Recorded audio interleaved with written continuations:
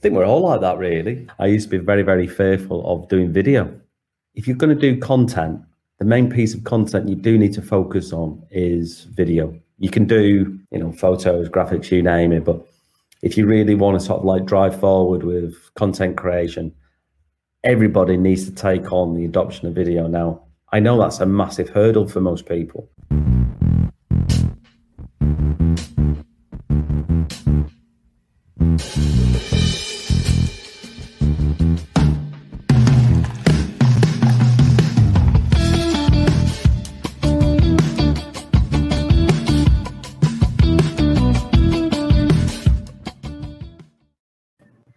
Good morning, good evening, good afternoon, everybody, and for some very, very early morning. Sorry about the delay, we're slightly late. We had some technical difficulties with the YouTube connection, so we had to fix that. Diego. No. This is actually true. Okay. Aside from the other factor, I was actually coding the Twitch stream on the website as we were waiting for the fix. So the YouTube got fixed like 10 minutes ago, like 5 minutes before we had to go live. So I had to input that. But the other reason, yes. And the other reason is for me being late. I'm sorry for if you're watching and we're a couple of minutes late. It's because I was in another meeting and I couldn't abort the meeting either. It was a very important topic. But that's not what we're here to discuss today, Diego. We have a special guest because we talked about good morning, good evening, and actually good midnight because it's midnight, almost midnight, or actually midnight where he is right now. So our guest for today is, I actually met him through a mutual friend, actually somebody who's already been on social Confoes, and that is Doreen. And Doreen, while speaking to her, she was like, you have to meet James. You have to meet James. And I was like, who is this James? And why is he so special? And why is he all the way in Spain? And why is Tenerife so far from Spain? And basically, we got to meet each other. And in our first meeting, which was digital, of course, because I'd love to go to Tenerife, but currently that's not an option for me. But in the first meeting, he already taught me something new. And I was like, okay, wow, this is cool. This is a cool tool. Then I found out that he actually is using Agile, the Agile method for social media, which is very interesting to me because about 5 years ago, I was also searching like, how can you implement Agile into social media? So this is somebody who I've only recently just met, but we had a really fun talk and we connected. And it's somebody who is really into social, who is actually also an international speaker. And without further ado, we'd like to introduce to you Mr. James Tucker. James, welcome. Thank you very much. Thank you very much. Welcome to Social Convo, James. And as you were talking, just before we went live, James was giving me like some geography lessons on Tenerife and all the islands, like 7 or 8 islands, like right to the west of the Sahara. And you talk about Spain. So how does that even make sense, James? I know it doesn't at all, does it? I know most people I speak to, I know we had this conversation before, mainly for the British, really, because for Tenerife, if you don't know, it's a huge, or was, at the minute it's got struggles, obviously, for obvious reasons with COVID, but it's a huge holiday resort and it's very, very popular for British as well as people from Northern Europe. We don't get fantastic weather in the summertime. And of course, they come down to the Canaries, one of which is Tenerife or Gran Canaria or one of the other many islands. And that, of course, there's a big plus there. And it's got sunshine all year round. we're laughing off the comments. First of all, Saf says, hey, thanks for joining in again. Gregory, we're going to go into what's Agile later, but he's also saying that's a very, very British accent. And he's also saying, can you say bottle of water? Bottle of water. Okay, Gregory. Hey, he did it for you. Now you have to send him some Ethereum, okay? So it just depends. It just depends on what dialect of English or British English you actually want, whether you want it in London accent, a Manchester accent, which of course is where I'm originally from, Manchester. If you're from Manchester, you just say water. If you're proper Brit, if you're proper posh British, it's water. So speaking of the British, so assuming from your accent and some of your background, you're all the way in kind of Spain now, but you're originally from the UK. So tell us a story, like how did you even end up to this like island in the middle of the Atlantic? The middle Atlantic. Well, again, as I mentioned before, it's a huge holiday resort island. I came to Tenerife, as you probably do when you're in your early 20s. I came on a lad's holiday, party mood, came to Tenerife, went to the resort area is actually on the south side of the island. So it's a huge complex. It's really a massive, huge industry, and it's one of the biggest economies here for the island. So I came here, knew of it as being a bit of a party island, sunshine, beaches. Don't need to go into any more. But you say holiday, sunshine island, but you kind of like operate from there now, right? Like now I do, in a professional sense.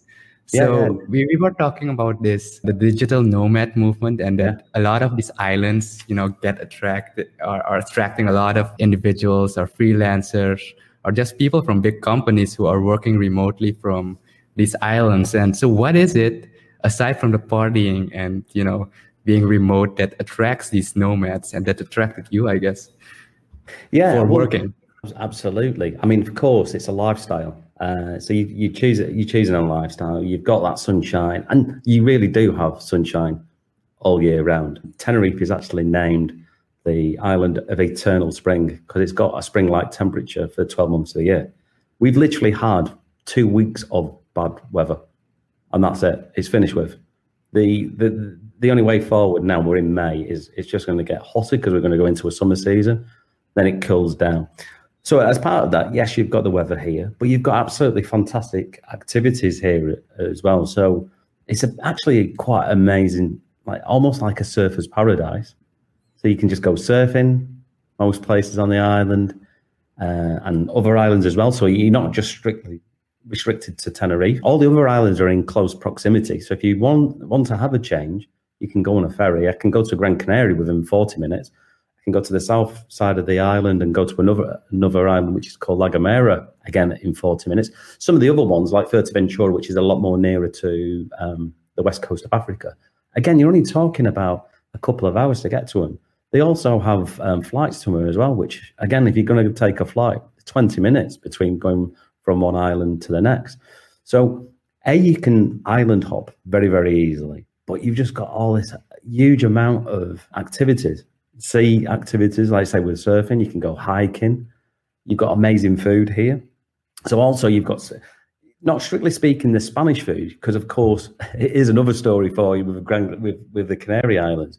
The Canary people as well. So they actually take on board a different culture than what they do from mainland Spain. Of course, we also have a very close tie to South America as well, because of the trade routes that the Canaries used to use when, I think, Christopher Columbus came to the Canary Islands to basically spin him off toward the conquest of South America. So it's got a very, very strong link. We have a very large community with Venezuela as well.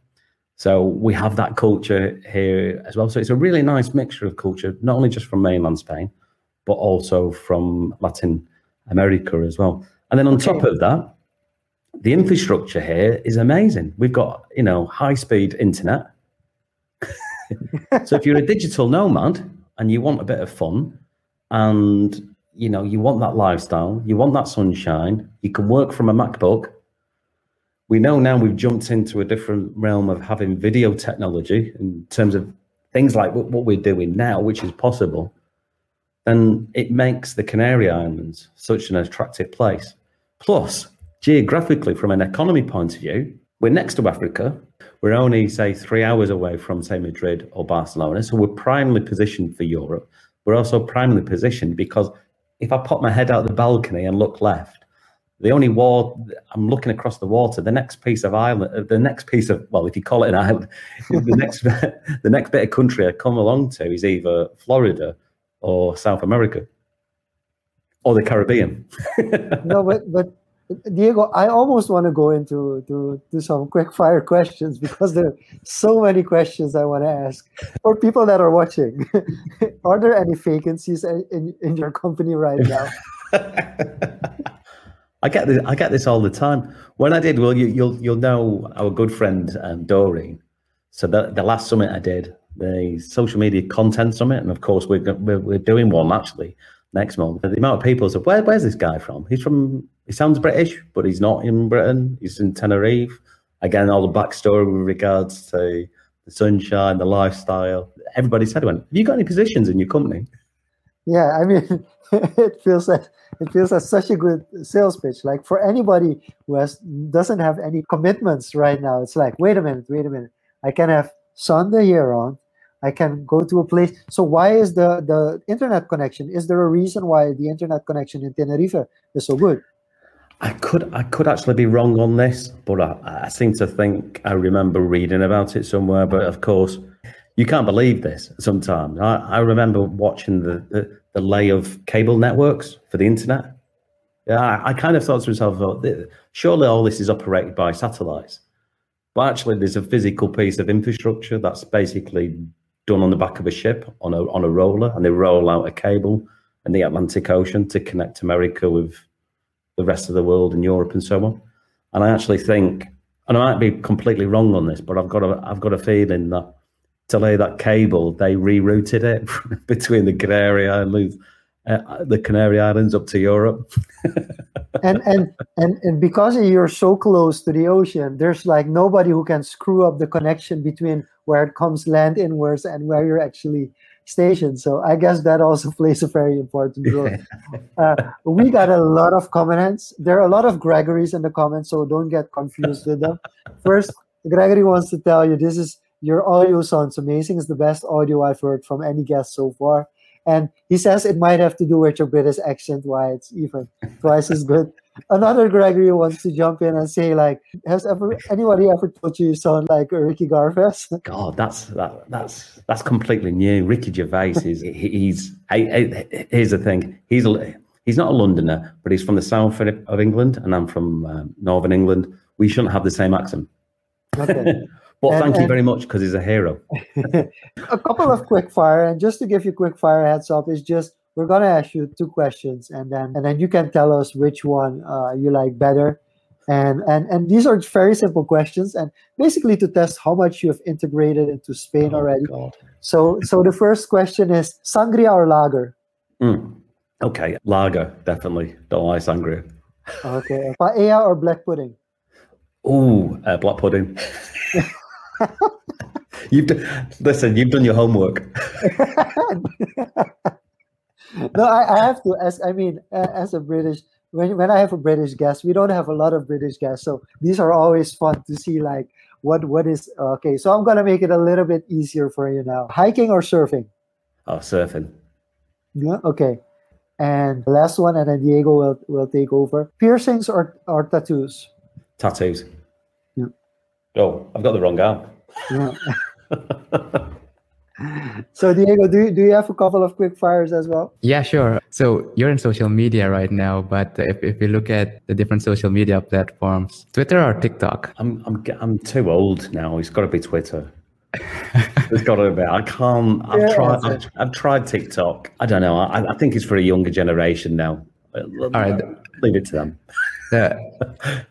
Let's go back. I think you already hinted at this, but Microsoft or Apple? It's got to be Apple, hasn't it? It's got to be Apple. Microsoft. Is it still going Microsoft these days? It's strange, isn't it? Because at one time, everybody used to use Windows, didn't they? Yeah. Windows XP. Yeah, in the 90s. And in the 90s. In the 90s, early 2000, Yeah. Just for your information, I still use Windows. Anyways. We have Jill in the comments saying Apple all the way. No, but I mean also, like Diego, it's funny that you use Windows, but also, Explorer. We at a certain point in time, we would look how innovative an organization was based on whether or not they were still using Internet Explorer or not. Basically, that was kind of a sign knowing like, oh, okay, you're in that generation. It's also kind of similar, like knowing how old a company is. If they have a Yahoo address, we know like, oh, they've been around since, It's funny that. It was only actually a couple of days ago, literally only a couple of days ago, I was talking to, actually it was a client of mine. It's kind of a sort of similar age, give or take 5 or 6 years. And I remember telling him, seeing an internet browser for the first time before it was like a kind of a commercial success. Yeah. And I was actually at Salford University back in 1993. We were still using predominantly, the operating system was DOS 6. I don't know if you remember DOS. Yeah. So I used to use like DOS 6 as a kind of a base operating system. And a mate of mine gave me a nudge and he said, "Hey, James, have a look at this." And I was like, what am I looking at here? You know, it's this kind of graphical front end. It was still primitive, but it was a graphical front end with almost like a table of contents, but the table of contents were hyperlinked. And it was the first time I was looking at a web browser, and it was Netscape. Yeah, I was just going to say Netscape. So, okay, for most people, so can you quickly, for those people who are not familiar with DOS, explain what DOS is? If I got this right, this is testing me. This is testing me. So DOS, right? It was a disk operating system developed by Microsoft. So it was basically what propelled Bill Gates to his fame and his fortune. And it was just, I don't know, it was just a, what do you call it? Command line. Well, it was a command line operating system. Yeah. So it wasn't a GUI. It was literally, if I remember rightly, it was a black background screen, white text, and literally when you booted up your machine, mainly being a PC. I think my first PC was a 386, an IBM 38. Well, they were all IBM emulators in a sense, weren't they? So it was a 386 machine, DOS 6.2, powered up the machine, and you just got a little flashing cursor. Yeah. And that was it. It was like waiting for your command. What do you want me to do? The first time I used Windows, it was Windows 3. Do you remember this one? Windows 3.1. Oh, 3. Was it 3.5? I don't know. I heard it. I never used it. I started with 98. It was before Windows. It was definitely before Windows XP, and you had to. So in order to run Windows, you had to boot up your machine. So it went into DOS. The DOS give you the waiting flashing cursor. So then you'd have to type in run space win, and then it would start Windows. All right, James. Since we landed in the realm of programming and the history of Microsoft, you have quite some history with the IT world as well before moving to social media, right? Having done software. So I guess, why did you do that and then make the jump to social media or just marketing in general all of a sudden?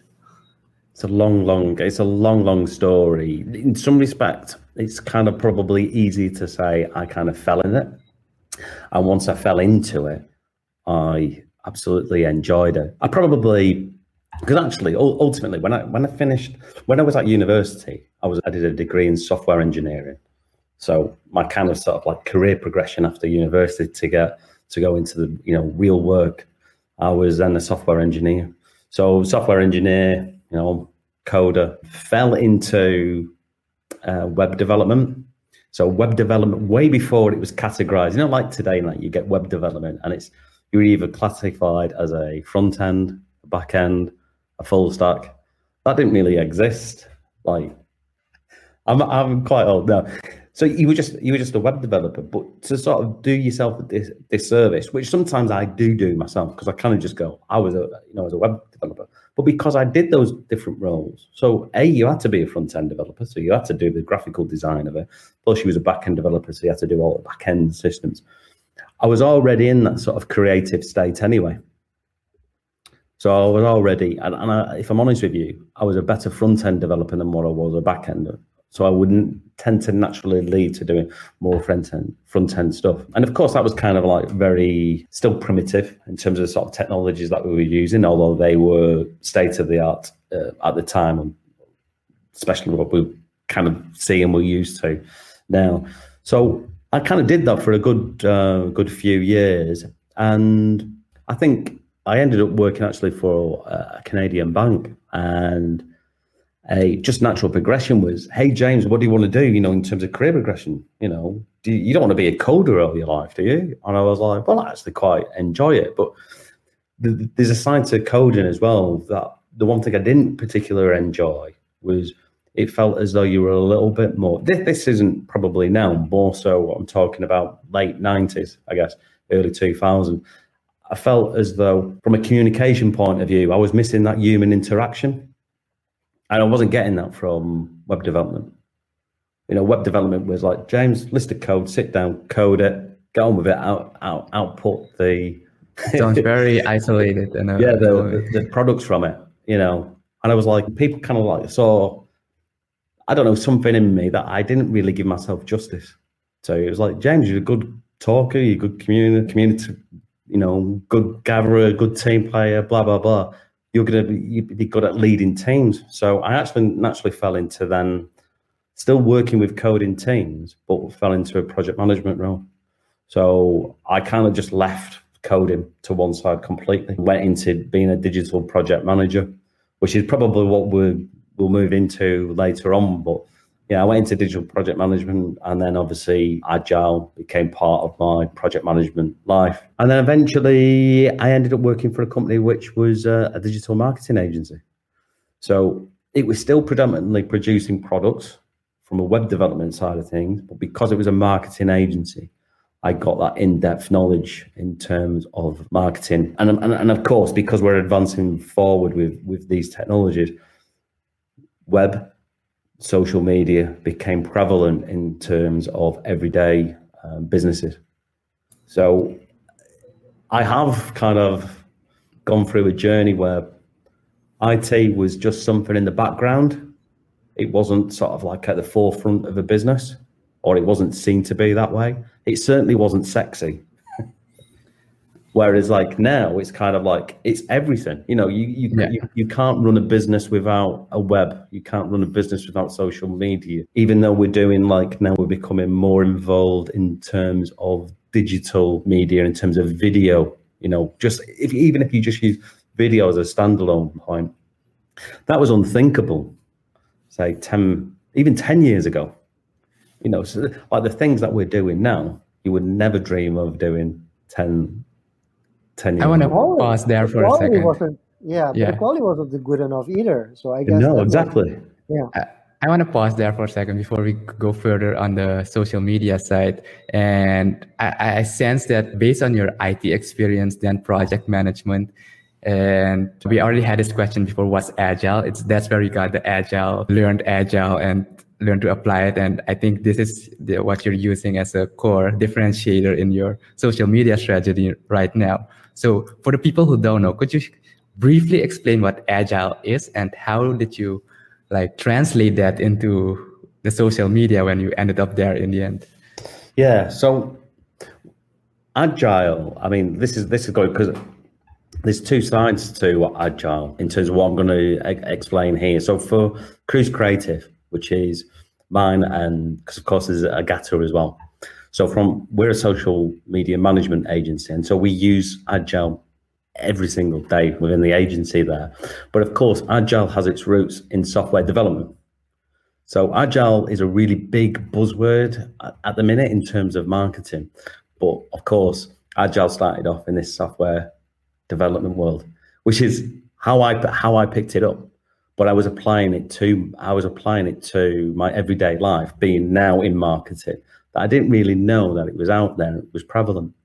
So Agile, in a sense, is when I started doing digital project management, we worked in what was called a waterfall method. So there's all these different types of methodologies.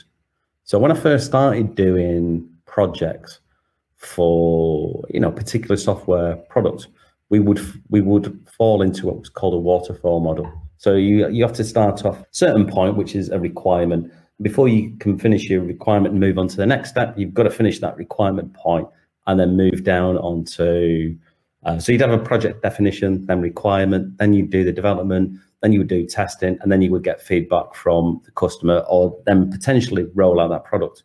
Now, there's a lot of issues involved in that, mainly being that if you're using a waterfall model, you're not getting continual feedback from the customer. Also, your projects will be time boxed in terms of they're going to run for quite some time. You're never going to get that feedback from your customers, so you're never going to have continual improvements. You might not even be matching to what the customer requirements are. And for a majority of waterfall projects, you tend to go over budget with it as well. So you always kind of, once you've finally landed that project or that product, it's not what the customer wants. You've overspent on it. And so really it was getting kind of really a bad name, and you're not delivering a product on time to budget. Agile works really different to that, because what you're doing is you're releasing quick, iterative developments. If you're talking about software development, we can apply this to you can actually apply this to anything in life. But how I picked it up was from a software world. So you're basically delivering products in small chunks in iterative workloads. So you're not doing this delivery of products for, say, a 6-month spell. You're delivering something that's tangible for 2 weeks, 4 weeks. You never go over that period. So you're just quickly releasing products all the time. And you're not wasting that time. You're not wasting a lot of money like you would do with a waterfall method, but you're also continually with the customer getting feedback all the time. If something does go wrong, guess what? You've only wasted 2 or 4 weeks. You've not wasted 6 months, which could be very costly in terms of budget and also time on yourself. So that's, in a sense, in a very, very basic nutshell, is Agile just allows you to work and release products fast. I don't sometimes like the idea of when it says fast, because fast sometimes also kind of brings in the concept that you're not delivering quality as well, because you just, there's some things like, I'm going to deliver something as fast as possible, so your quality goes down, but also it's a little bit unfair on the people that you're working with, because you're trying to get, it feels like you're trying to get the most out of them. Well, you're not trying to do that. You're trying to make your teams as efficient as possible. That is less costly, but you're also releasing products fast at the same time. Now that's in the software development one, but I believe that you can apply Agile into everything in your life. So we say we apply Agile to marketing, but you can apply Agile to everything that you work on in life. To even planning a wedding. you could use Agile for. So, and again, I kind of fell into that in kind of like a mistake. I knew it was a good methodology to use because of that experience in software development. So I took that, and when I started to run with Cruise Creative, being my own agency, although that's not a development or a software house, it's a marketing agency, I had just adopted Agile and applied it to marketing techniques, because you can do. Because I work with clients, and clients want a given delivery of a product that I can use Agile methodology to apply those techniques. Yeah, I think it works really well, because in the end, your clients also have clients that are expecting like communication on a certain set of time. So I think that the reason I found Agile so interesting for social media is because with software development, of course, you can do Agile as well. But often, especially if you have to build an application or a website, it's basically a one and done. You build a thing, and there is a service contract connected to it. But basically, when the website is done, the website is done. Whereas social media, you kind of iterate, whether it's a week, whether it's a month. It's kind of also, and we also adopted it for Ineffable because we wanted to bill on a monthly level, monthly basis. And when you're going to bill on a monthly basis, your clients are going to want to evaluate on a monthly basis as well. So you kind of automatically get into this kind of structure where it's like, okay, wait, there's actually a methodology to this. Let's read into what the methodology is. And I think that makes it really interesting to use it in social media. But what I also find interesting is like, how do you convince like companies that are like really old-fashioned, that are not looking at it in such a way? Do you in the end compromise and say like, okay, we're gonna do a waterfall technique for this project, or you say like, we can find ways that we can actually adapt it to Agile? Yeah, no, it's a good point. I had that kind of situation when I picked up digital project management. I was working for a Canadian bank in Manchester, and predominantly because of banks, as we know, they're heavily regulated. There's a lot of red tape. So that their methodology was always around waterfall, because with waterfall model, in terms of what they were adopting, every single waterfall step below is kind of before you can get to the next level down, you have to go through a sort of kind of a sign-off gate. So you kind of, before the requirements can move into, I don't know, say like the development, you've got to have a sign-off on the requirements before you can move on to the next step. So it was very sort of a very gated process. And of course, banks want that because of the way they're heavily regulated and the red tape that they like. And especially with the UK banks, I think the governing body was the FSA. And of course, the troubles that we had with the banking collapses for like 2008, they need that kind of in place. Now, of course, we know the problems with waterfall model, because if you're looking at a particular product and it takes a long time to get that product to market, Agile is a much better way to release a product quickly. And once you've released it quickly, guess what you do? You just keep improving, releasing cycles of that software or that marketing plan. Now, the one way the bank was very, very, as well as others who adopt waterfall methodology, are very reluctant at sort of, as anybody is. Anybody kind of is, in a sense, reluctant to changes, especially large corporations. You have to do a lot of, convincing. The great thing with Agile is it's a good methodology that you can test out on smaller products. So the buy-in is let's not make a huge change and go across the departments and just say, let's swap out the waterfall methodology and replace it by Agile. Pick on a small tangible project and work on that, and kind of almost use that as a case study and a proof of concept that Agile can work. And yeah, of course, you're going to get restrictions. People are not going to be quite happy to accept it. But Agile, in that respect, it certainly worked for the bank. It didn't happen overnight, but at least minimal changes happened, and they started to adopt Agile. I think I spoke to somebody from that bank literally only about, say, 6 months ago. I think probably around about, if I can guess, it's probably about 3/4 of their projects are now Agile. So it was it was a very, very slow adoption, but they did start off that way. Just start small and use that as your test bed to apply Agile. We have a question, which is, because we want to make the jump from the technical project management side to the digital content creation. And we have some guests who want to help us do that. And then Gregory's question is, could you give your opinion on the future of memes? I believe that memes have become more sophisticated and a way to bring down the whole existing narrative through humor.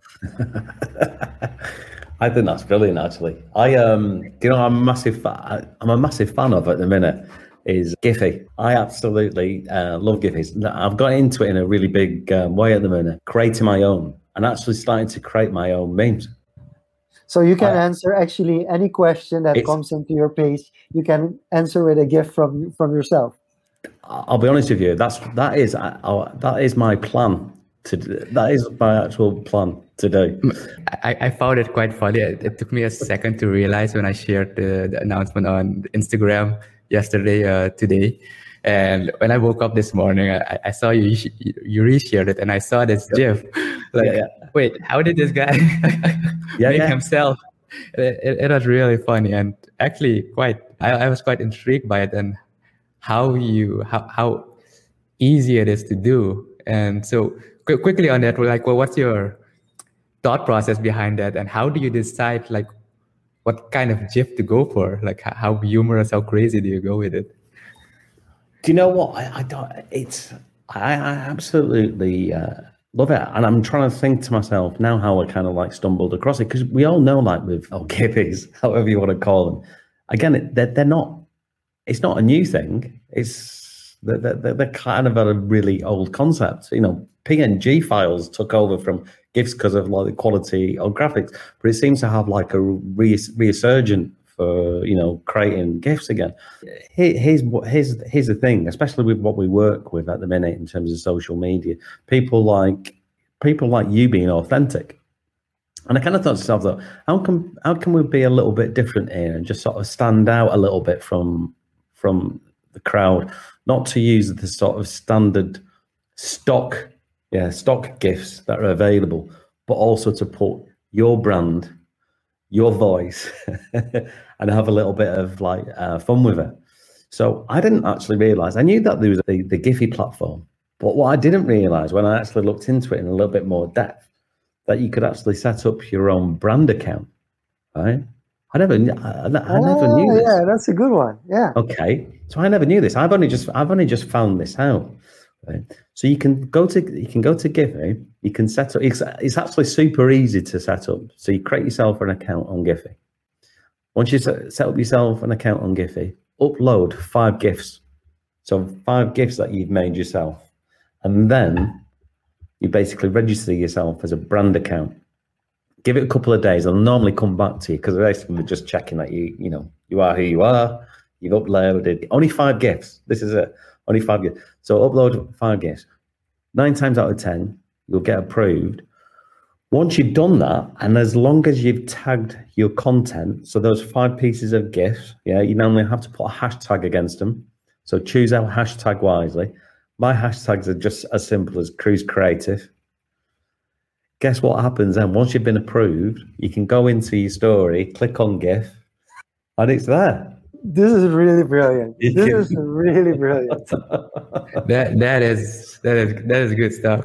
Yeah. For the marketing people listening now. It's absolutely. Now here's the other thing for even the meme culture. Here's the other best thing. This was unbelievable. Honest to God, I only opened up this Giphy brand account just over a week ago. The reach on it, or the views on those GIFs, are amazing. They're like, do you know the one you saw? I guess you know the one you saw on my story, which I think it was me just doing this. It's got about. I only uploaded it about 5 days ago. It's got something like 7,000 views on it. Yeah, that's pretty cool. It's better than TikTok. You've hacked TikTok, James. 7,000 views. Now, the great thing about this, we're all having a laugh with this, but the actual link to these GIFs actually it's dependent on what your call to action is. So the actual GIFs will refer back to, for example, for mine, it takes me to the website, takes us to the Cruise Creative website. So we all have a laugh with this, but also what you can see in it is absolutely super powerful. So to go back to, I'm sorry, I forgot the name of the guy's question for the memes. There definitely is a future. For the people listening in, make some social Confoes GIFs from this conference. Okay, so what we have to do now is, have you guys searched the GIFs on Suriname? One of the most popular GIFs, aside from our former president, Daisy Bouters, who appears if you in WhatsApp and in Facebook, if you type in Suriname, there's one of the most popular GIFs in Suriname is actually a toad that lays egg in a very weird way, and small toads come out of the back of the toad. Do you know that GIF, Diego? No, I don't actually. I'm looking it up right now. Everybody that's watching, search the Suriname toad GIF, and never do it while eating or having an appetite or a craving to eat something, because it's one of the most disgusting GIFs out there, and it's one of the most famous GIFs from Suriname. Just to put it in perspective. So we definitely need quality Surinamese GIFs. So if you're watching this and you're like, I'm going to do that, I'm going to go to Giphy, going to make 5 GIFs and get yourself a branded account and make Surinamese GIF, we would really appreciate that. I've got one actually, which I can, where is it now? There we go. There you go. There's a brand account. So you've got a brand account there for Cruise Creative. It's like literally only over a week old. So it's got 65,000 GIF views, and they're just transparent GIF backgrounds that I use in the stories. I think that's something for us to consider, Shanluk, to reach, especially through DMs and instant messaging, because GIFs get used a lot. Aside from instead of pushing people to social media accounts to follow this, follow that, hashtag use this GIF as a comment. But I just think there's definitely something that we can get from that. You briefly touched on this on the memes and meme culture. What's your take, or I guess it's more on a human behavior side, but from your experience, why do people enjoy these funny, disgusting, humorous GIFs? Why does it work? Because it's basically a picture. It's even shorter than a video. It's like a moving picture for like 1.5 to 2 seconds, that sometimes even loops like to infinity. I don't know what it is at all. It's almost like it's a phenomenon, isn't it? Really. But why do you use it?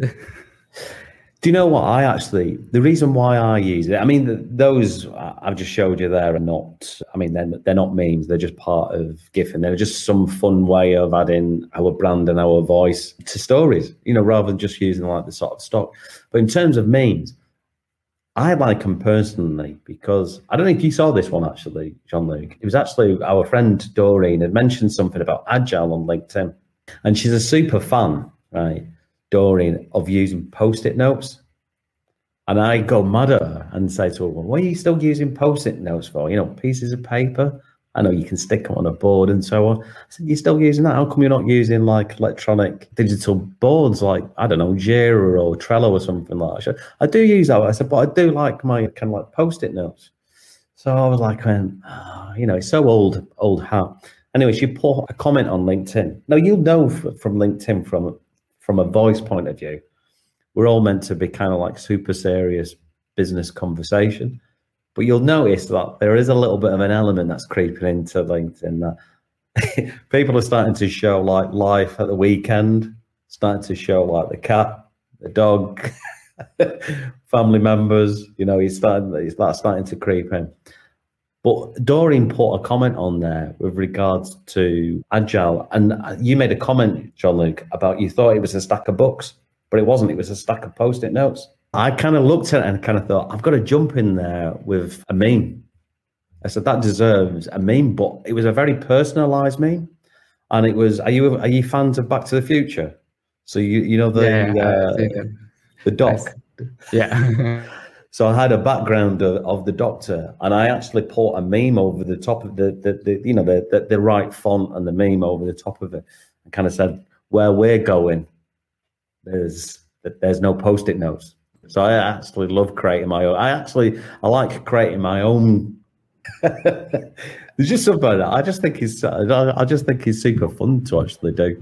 I want to bring it together a bit. So we've talked about GIFs, we talked about Agile. And another phenomena in communication that's on the rise is the use of emojis, but not just in communication, just in text in general, in descriptions. If you look at all these Discord servers, check on Twitter, people are starting to use a lot of emojis for a channel. And I know you use Notion as well to apply your Agile principles. And Notion is it encourages to use GIFs, icons as well for your pages and notes. So how do you use Notion, combine it with Agile, and combine it with this way of communicating in your daily or processes for work projects or just personal? Do you know what the one great thing is? I loved it when you sent me an invite for this particular show. On the back of it was a Notion link. Really massive fan of Notion. I love the simplicity of it in terms of the user interface. The simplicity of it's kind of gorgeous, really. It sounds really strange. It's gorgeous, but it's kind of like so simple. I fell in love with it immediately when I got introduced to it. Yeah, when I saw it, I was just like, there was something about it. It's not, graphic, user interface wise, it's just such a nice interface. But at the same time, it's such a complex database system as well. There's so much you can do with it. We certainly use on our day-to-day basis our Agile in terms of how we plan content is 100% in Notion. I know you can use it for many other things, but the other great thing about it is the communication of it. Because we apply Agile to our Notion system, or however you want to call it, our Notion boards, we have a great way of communicating that and being transparent with all our clients. And because I said of the sort of beauty of it and the simplicity of it, our clients are completely on board with it. At the start, I'm not too sure about its popular. I'm guessing it is popular, but it's not as popular as, say, for Trello. We tried Trello out with clients and they get completely confused by it, refuse to use it. I've never really particularly had a client who refuses to use Notion. You can put your own brand on it. You can put your own communication take on it. It's just super clean. It's just such a clean system and environment to work with. But at the same time, you can put a touch of your own voice and brand on there. And the great thing is what you were saying there. It's like technologies come around. Technologies or trends come around in cycles. So I'm a big, when I use Notion, I'm a big user of using emojis in it to convey emotion. And emojis are so simple, aren't they? But they're so simple, but everybody uses emojis through text messages to emails to any other messaging platform that you're using. Everybody uses that. It's kind of like commonplace. So why wouldn't you use that in systems like Notion? Fantastic system. I want to jump into this because basically Notion brings together Google Docs and Asana or Trello or any of those project management tools. And I want to, so Marlon mentioned something which we can plug in. I remember reading once that Suriname was in the top 3 for using emojis. It was reactions. So let me go into if you would like to see if GIFs and memes, if we are somewhere there as well. To talk about Marlon's mention of the emojis, it was actually reactions. The first year that Facebook went from the like button to those 5 different reactions, we were in the top 10 of the world when it comes to actually using those. So not in total, but like on average compared to how many people were using Facebook at the time in our country, we kind of adapted very quickly. Because you have to imagine, like, we are a very humorous country. So if somebody would fall into the gutter somewhere in Europe, 10 people would just give it a like because, somebody will like, okay, we like that you actually mentioned this. Let's do something about it. But if somebody would fall into the gutter in Suriname, there would be 3 people laughing, doing the haha reaction. And then there would be 2 people upset at the government. So they would be posting the bad emoji. And then there would be 2 person doing the caring emoji because they care about the person that fell down and they need fixing. And so we would be all over the place and showing different ranges of emotions. So I think, there is some truth to that as well. And it was also very obvious that in the top 10, there were like 7 Latin American countries with high emotional response to things. Yeah, we kind of, in Dutch, we call it leedvermaak. I don't know what the term is in English. Diego, do you know that? It's meant to poke fun of the struggles or the pain of others. Well, in German, that's Schadenfreude, isn't it? Is that similar to? It's a good question. Yeah, Schadenfreude in German is English will use it as well, but it is a German word. Schadenfreude is when you poke fun at someone's misfortune. Yeah, because we have a lot of misfortune. Yeah. But the only way to give it a positive spin is to make a joke or a meme out of it. So that kind of happens a lot. But I have to ask now, because we talk about emojis. Have you guys already made a yet domain? Do you guys have a yet domain? No, a yet domain, did you say? Yeah. No. You get the domain with actually you can buy 1 emoji, 2 emojis, 3 emojis, 4 or 5 emojis after each other, and that's kind of your domain. And then you can link it to your Twitter bio. And so actually on my Twitter bio now, I have a yet domain. I took a really cheap one because doing 3 emojis is like a couple of $100, even $1,000. And like 5 the cheap €10 or $10 version. And then the less emojis you take. So if you take love yet, that's probably a couple of $1,000 to get that. But it's something to look at if you're not familiar. No, I'm definitely going to look at that. One thing I do use a lot of is I don't know if you guys use it, is Emojipedia. So if you're really struggling or you just want to sort of be, extra creative in terms of I use it a lot for if you're doing copy for content posts. So you want to break it up a little bit and you want to add, a few random emojis there. So you can like put words in. If you kind of like want a different emoji for star. So you type in the word star and it'll give you all the variations of stars that you can have. Or you might want to have, I don't know, toolbox. Type in toolbox and it gives you kind of like random icons for representations for that word. So yeah, I use Emojipedia quite a bit as well for that. That's a cool site to go to as well for emoji recommendations or inspiration.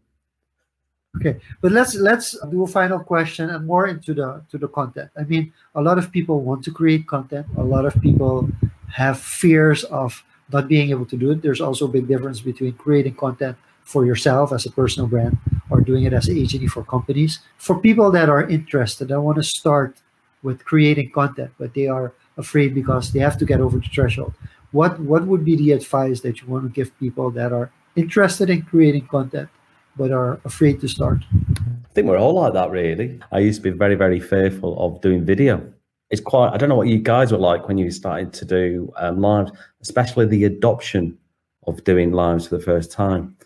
When you say like kind of, if you're going to do content, the main piece of content you do need to focus on is video. You can do, photos, graphics, you name it. But if you really want to sort of like drive forward with content creation, everybody needs to take on the adoption of video now. I know that's a massive hurdle for most people. And like I said, it was kind of like a massive hurdle for myself as well. I don't know what it was. It was kind of like, it was almost like the fear factor. Even though I'm talking to you guys now, I can see who you are, but there's still an element that I'm talking to a camera lens. No one knows how strange that feeling is, especially alone, as if you're doing solo videos. You're doing solo videos. It's that technique and practice that you need to do in front of a camera to produce video. And that's a really fearful thing. It sounds so easy to do. Everyone's got it. Everyone has a mobile phone. Just keep practicing and practicing every moment that you can take. Practice in front of, I've got my mobile now. Just practice content in terms of video. It's what, sorry? Apply Agile to it. Apply Agile to it. I was just saying, you've got to apply Agile to everything now. But the thing is once you record your first one, if I went back to the very first video I did, of course, it's not going to be as good as what I can probably, do now.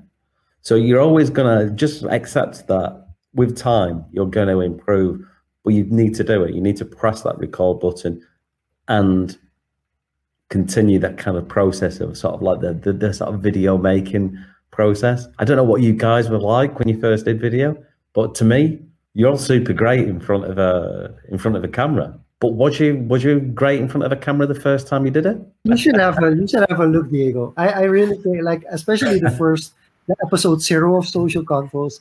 Maybe look back at it. That was interesting. I was asking Sean-Luc, okay, so we're gonna start next week, right? All right. So we joined the session here and we're like, okay, so I'm asking him, so we're doing it live? Yeah, we're doing it live. Are you ready? All right. Just like that, we went live. Okay. I didn't have any fancy setup, nothing. I didn't give him a way out. Well, that's usually the best way of doing it. The thing is for people watching is take this opportunity now, because, for example, COVID enabled us to push a lot further in terms of using and adapting to these technologies. So now's a sort of like a great time to use it, and everyone's got cheap availability to tools like we're using now. StreamYard. We as an agency use StreamYard extensively ourselves, as well with our clients as well. The clients' first ones, when we get them on board, we push. That's our main push we do with clients, is to get them on board with video, but also live video. There's something very, very special about doing live video, especially kind of like what we're doing now. So we always get clients on board. Let's push you towards live video. It's super scary for them, but also at the same time, there's a lot of fun with it. They come away, they're a little bit sweaty, they're hot, they're nervous, There's an energy there. But once they've finished, it's like, wow, that was great. When do we do the next one? So the first one's always a little bit nerve-wracking. But once they've finished it, there's a buzz there. It's like, wow, did you see that person? That person made this comment. And in their head, they're kind of thinking, I've made an engagement with an audience there. They've really enjoyed this show. They've made a comment. I made a comment to them verbally and they responded to it. Wow, I like this. This is really good. And in their head, they kind of go, right, okay, well, I did this wrong. I didn't do this quite right. Okay, well, we'll practice that, for the next one. So it's a continual, improvement. The main thing is you just got to get out there and do it. Yes, it is, I'm being honest here. Yes, it's going to be a little bit scary and a little bit nerve-wracking. We've all done it. We're all in the same boat. But it gets easier with time. I think authenticity helps. I think people really like the authenticity of video, that you don't get to hide away. People get to see if you make a mistake, you make a mistake. Especially live. Because then you see the errors and you get that instant feedback loop like James was talking about, that you get with Agile as well, iterating it in the moment actually. And adding to that authenticity, people feel you, and you as a creator, a video producer or client get this intimate connection with your audience directly, getting that instant feedback. And I think that's a really great way to look at it, James. Thanks for sharing that with us, kind of forcing people to go live, to just plunge into the depths and then go from there. And that's your buy-in, basically. No, definitely. Because, to sort of say, like, advice in terms of content creation. Well, content creation on its own is a very wide piece. But if you want to take an element of content creation, my go-to, so like, if we ever, get a client on board and they say, oh yeah, can you give us a content strategy? Yeah. So content strategy is like, well, it's a lot of things. Yeah. But one of the key things in that content strategy I always push towards is live stream.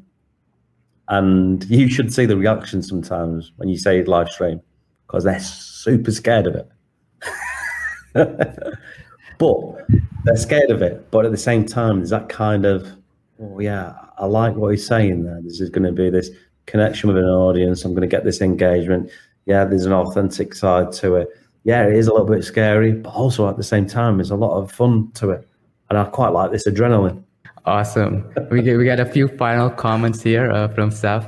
She's loving this tutorial. She's sold. So lovely session. And then she went to look for that code GIF you sent, Shanuk. And I'm not even going to pronounce that. But if you've searched for it, you know what Saf means, probably. But with that being said, James, this was a really, really fun conversation, really in-depth, and it took a very, I guess, not traditional marketing spin. We talked about GIFs, we talked about emojis, talked about video strategies, really cool stuff. So to give you like the final word now, what can people expect from you? How can people find you? How can people connect with you if you want that, at least in the next few months or so? What can people look forward to?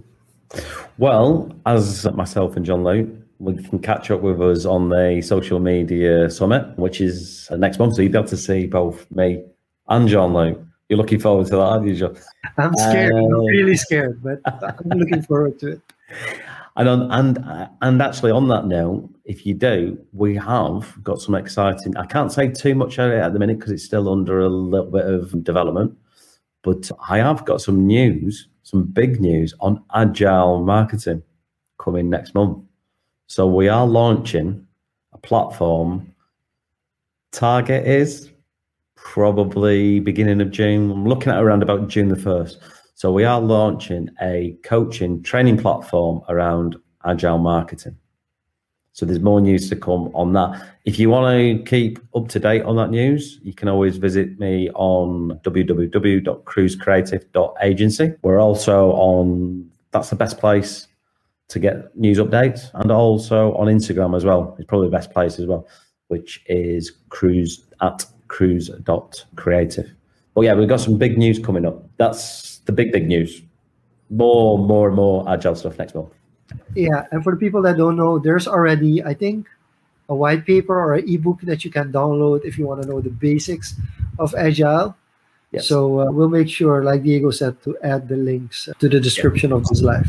Yeah. And if you want to know more from a training point of view, like I said, there's going to be more news next month. You'll be able to get that news off the website. Great. We'll add everything from James in the link. Follow him. Check out the big announcement coming next month. And yeah, as you guys know, this episode, the audio version will be released on coming Saturday on all the podcasting platforms. If you may have noticed some tweaks on the website. I saw some people actually entered their email in the newsletter. That was still in development, so that's pretty cool. That's cool. But yeah, I think in the next week or two, there's going to be an overhaul on that site. So we're hoping to get doing that more seriously. Also, at the bottom of the website, there's some ways you can support us. Check that out as well. Added some integrations there as well. So we're being agile. We're iterating week by week. And yeah, with that being said, Jean-Luc, last word and then close us out. Yes. Thank you so much for being our guest, James. We had a really fun time. This was really a social conversation. So we're really happy to have had you as a guest on Social Confoes. And as you guys know, we'll be back next week, Tuesday at 9 p.m. Surinamese time, or wherever you are in the world. Thank you again for watching. This was Social Confoes. Bye-bye. Bye-bye.